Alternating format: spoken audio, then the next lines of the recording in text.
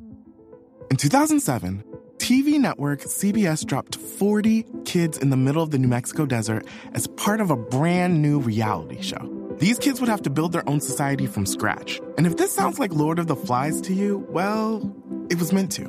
We were on this mission together, and we were going to prove to the world that we could make a better society than adults could. I'm Josh Gwynn, and I want to know what this wild TV experiment was really about. Split Screen, Kid Nation, a 6-part podcast from CBC. Available now. It was a program created at unimaginable speed, under incredible circumstances. The Canada Emergency Response Benefit will provide $2,000 a month for the next 4 months for workers who lose their income as a result of COVID-19. It's impossible to say how many people the CERB fed, how many evictions it prevented, how life-saving it was to so many Canadians who lost their income in a heartbeat. But 6 months later, 2 months longer than initially planned, the federal government is ending the CERB. So what's next? Well, the good news is that the government is also expanding employment insurance, adding new qualifications, and even introducing 3 totally new benefit programs to help Canadians who don't qualify for traditional EI. The bad news is, if you need it, you're going to have to navigate all of that, and quickly, if you've been depending on the CERB and you need support in October and beyond. So who qualifies? For what? For how much? Where do you go to apply? What do you need? We'll try to walk you through this maze today. I'm Jordan Heath-Rawlings. This is The Big Story. Rosa Saba is a business reporter with the Toronto Star. Hello, Rosa. Hi, Jordan. How are you? I'm doing really well, and maybe you can start because I know this has changed a few times now by telling us when exactly does the Canadian Emergency Relief Benefit end? So there's a few different dates to think about here, and I was just going over the website to make sure I was up to date because you're right, it has continued to change. But most recently, when the new EI changes were announced on August 20th, the CERB was extended for 4 weeks until October 3rd. You can actually apply until December 2nd, so you can get CERB retroactively, but the coverage date ends October 3rd. But the big switch from CERB to EI is actually happening on September 27th. Do we know roughly how many people are currently on the CERB? More or less, yes. So millions. It's absolutely in the millions. The government has said that they believe around 3 million people are going to be moved to EI on September 27th from CERB, but another 2 million people will not be eligible for EI, which is why there's going to be new benefits available to them. So that's about 5 million people right now who are still relying on that benefit. So how does that work? And this is why we wanted to talk to you today, because you did a very detailed explainer on essentially what to do as this benefit comes to a close. So how do I know if I've been on the CERB for the last few months? How do I know if I'm eligible for EI or not? So if you have a quote unquote regular job, as I know fewer and fewer of us do, so a job that normally pays into the EI program, you'll generally be eligible for the usual benefits, and that would include maternity and parental and sickness benefits, everything that was normally covered under the EI program. But the other eligibility criteria, specifically how many hours you've worked in the past year, has been lowered considerably. So the government is giving people a one-time credit of several hundred hours, depending on which benefit you're applying for, meaning you only have to have worked 120 hours in the past year to be eligible. So you're going to have a lot more people eligible for EI who weren't before, such as people who were part-time workers or, of course, people who stopped working during the pandemic. If you don't have a job that normally pays into EI, then that's where the new benefits come in. Let's stay on EI just for a second before we get to the new benefits. Let's say I'm somebody who's been lucky enough to have a regular job until this pandemic hit. I've never done the EI. I've never had to do it. What do I do? So the first thing you need to figure out, pretty straightforward, is whether you've been receiving CERB through Service Canada or through the CRA, because at the beginning of the pandemic, as we know, the EI program was flooded with applications. The EI program is normally administered through Service Canada, and CERB, when it was created, the government decided to administer it through the CRA to sort of lessen the burden on Service Canada. So some people are receiving CERB through Service Canada, and some people are receiving it through the CRA, depending on when and how they applied. If you know that you're going to be eligible for EI, but you've been receiving CERB through the CRA, you're going to need to make sure that you have a Service Canada account. You might already have one. If you do your taxes online, like I do, you'll already have a Service Canada account. But if you don't have one, you need to get one. And it actually takes a bit of time because you're going to get a code in the mail. It takes several weeks. It could take more with all the people trying to get up to speed. So you really need to make sure that you have that account ready to go. And that's where I apply for EI outside of the CERB. Correct. Now, the government seems to be saying that everyone who is currently on CERB and eligible for EI will be shifted automatically.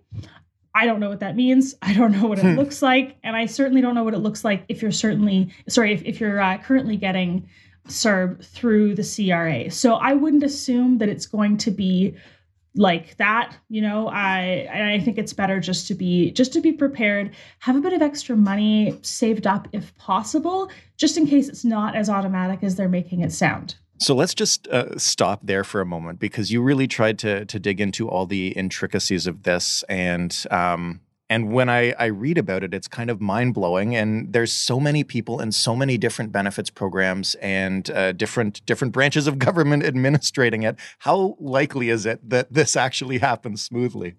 I wish I had an answer for this or some kind of probability, but I don't. So CERB was created for a few reasons, and the biggest of them was the fact that the EI system could not handle the millions of applications when the pandemic began. So I agree, it's quite daunting to think about putting millions of people, 3 million people who are currently on CERB back onto EI. But the government has said that they've beefed up their capabilities to prevent that from happening.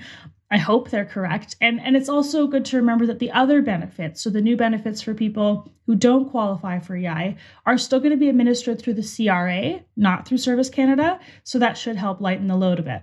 Okay, so let's talk about those new benefits then, and start with just straightforward. If I'm not eligible for EI, and I know, we're both in the journalism business. We have friends who are freelancers. There's a ton of gig economy workers out there. What is there for me? Because those people aren't going to qualify and they know it. Absolutely. Yeah. As a former contract and freelance worker, I'm really happy to see this, to be honest. So you'll be eligible for the first of the 3 new temporary benefits. It's called the Canada Recovery Benefit, and it's specifically for gig, contract, freelance workers, people who wouldn't normally pre-pandemic be eligible for EI. So you only need to have made $5,000 in 2019 or 2020 to qualify. This begins September 27th. It's available for a year to a maximum of 26 weeks. And it's $400 a week, which is $100 less than CERB. And once again, you should bear in mind that this is going to be administered through the CRA and not through Service Canada. My name is John Cullen, and I want to tell you a story. It's a story about a scandal, broken relationships, gossip, rumors, money, corporate rivalry, and curling. It's the story of Broomgate, how a single broom, yes, a broom, turned friends into foes and almost killed the 500-year-old sport of curling. It was a year I'd like to forget. Broomgate, available now. What about if I want to go back to work and there is hopefully a job waiting for me, or at least a contract, but I can't either simply because of childcare issues or because there are a lot of people who are caring for at-risk parents? So that's when the second benefit comes in. It's called the Canada Recovery Caregiver Benefit. Again, you need to have made $5,000 in order to qualify. It's 26 weeks within a year, but this one is $500 a week. So the same as CERB. And this is all through the CRA. And theoretically, you apply for it and it goes right through. Correct. And the third benefit? And the third one is called the Canada Sickness Benefit. So this one is specifically for anyone who gets COVID or who has to isolate because they've come into contact with it or they have symptoms and are waiting for a test. Again, need to have made $5,000, and this one is $500 a week. I would assume this one is a little bit more of a short-term thing, but again, it is available for a year for a maximum of 26 weeks. And I assume you'd have to apply for that retroactively because there's no way this whole government machinery is going to run on a 2-week timetable, is there?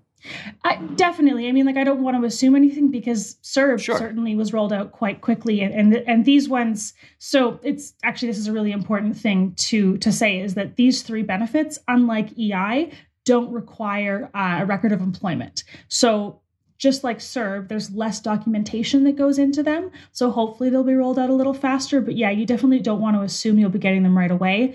And just like CERB, you can apply for these retroactively. So they're available, starting September 27th for a year. But just because you were sick for a week and didn't get the benefit right away, it doesn't mean you can't get it eventually. What if I would qualify for EI because, my business has been closed, so there's no work available, and we don't know when it'll reopen? Is there a time at which that expires? Because a lot of businesses have now been closed for more than 6 months. Yeah, no, absolutely. I mean, so EI calculates the number of weeks that you're eligible for based on a variety of factors. It looks like right now there's a minimum of 26 weeks. And as well, the amount that you'll get has gone up a little. So the minimum floor for EI is now $400. For a lot of people, they would have been getting a lot less on EI. So that helps to boost a little bit. If you're on a temporary layoff, you need to be talking to your employer. You need to sort of know what their timeline is so you can plan ahead. And if it doesn't seem like you're going to be going back to work anytime soon, there's a good chance that temporary layoff period is also going to run out. So you need to talk to them about termination. What do I need in that case? What do I need to get from them? Whether you've been temporarily or permanently laid off, you need the record of employment, the ROE. So like I mentioned with CERB, you didn't need an ROE to get it, but for EI, you absolutely do. So the ROE is a document that your employer files to Service Canada, whether you've been terminated or temporarily laid off. The new benefits, by the way, as I mentioned, you don't need that. So this is just for someone applying through EI. What if the business that I did work for pre-pandemic has now closed permanently, as a lot of local businesses have, and I can't get in touch with my boss and can't get that record? Yeah, so this is a situation that I think a good number of people will find them in. And this was new to me, actually. So if you can't get an ROE from your employer, you can request one through Service Canada. They essentially will do the work to try and obtain it from your former employer. And if after 21 days they're unable to obtain one, they'll work with you with all available information that you have, your pay stubs, anything else you might have, to create sort of a facsimile ROE. So, it's a little extra work. It's a bit of extra time, but you're definitely not stuck. I know I kind of already asked you how possible it is that this all goes off without a hitch. And a related question to that is, what do people who want to use these benefits need to be doing now to make sure they're eligible, to protect themselves? To, are we just keeping records? Where can they reach out if they don't understand them? I mean, so I've brought up a little bit of this before, but like I said, so first you need to make sure you have the right online accounts, whether it's Service Canada or the CRA. You don't even know which benefit you're going to need. We don't know what's going to happen. Maybe there's going to be a second wave. So you really should have both those accounts set up just in case. You need to be in communication with your employer or your former employer to make sure that sort of either when you're coming back to work or they're going to file an ROE. And you also, and I know this is a hard thing for a lot of people, it's a privilege not all of us are afforded, but you do need to save as much money as you can in case things go sideways or even if the benefits just take a couple more weeks to come than you expected. And you need to stay on top of your application. So when I talk to experts about this, the biggest thing they say is be proactive, be your own advocate, check on your application on those online portals.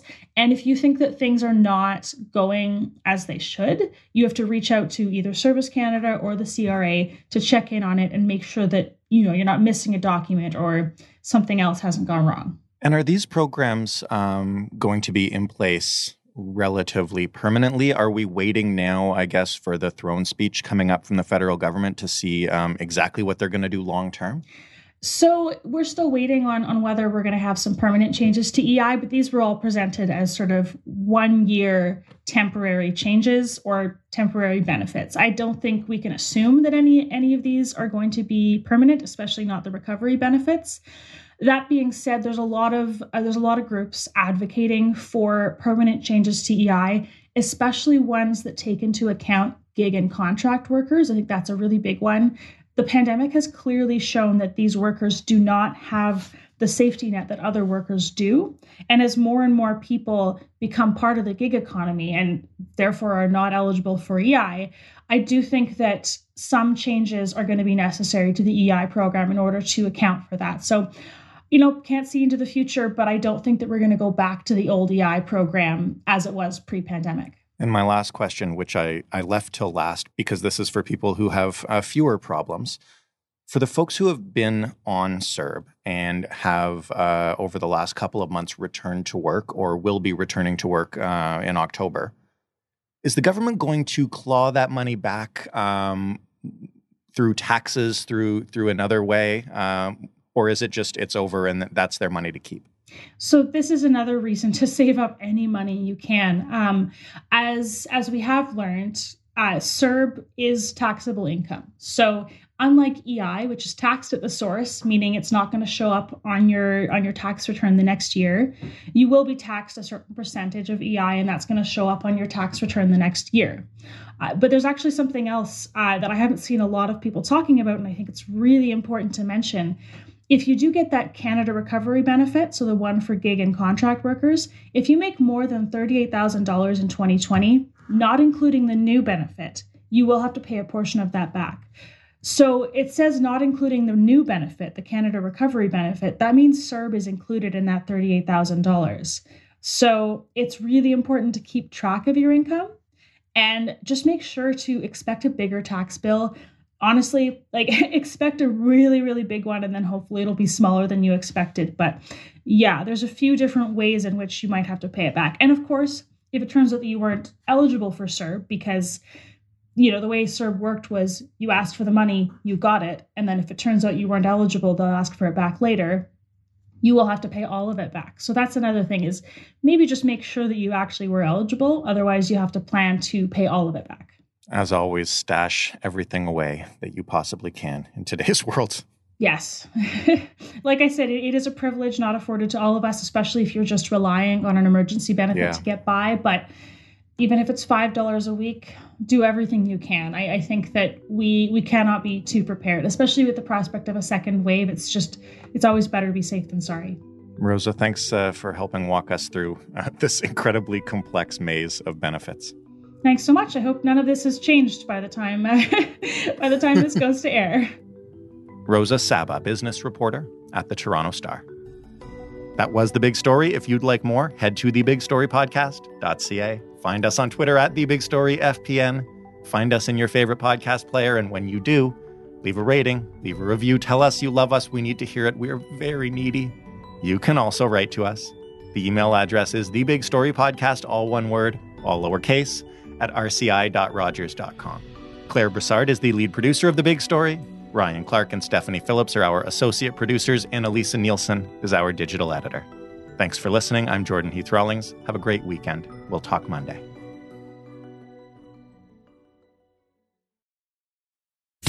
My name is John Cullen, and I want to tell you a story. It's a story about a scandal, broken relationships, gossip, rumors, money, corporate rivalry, and curling.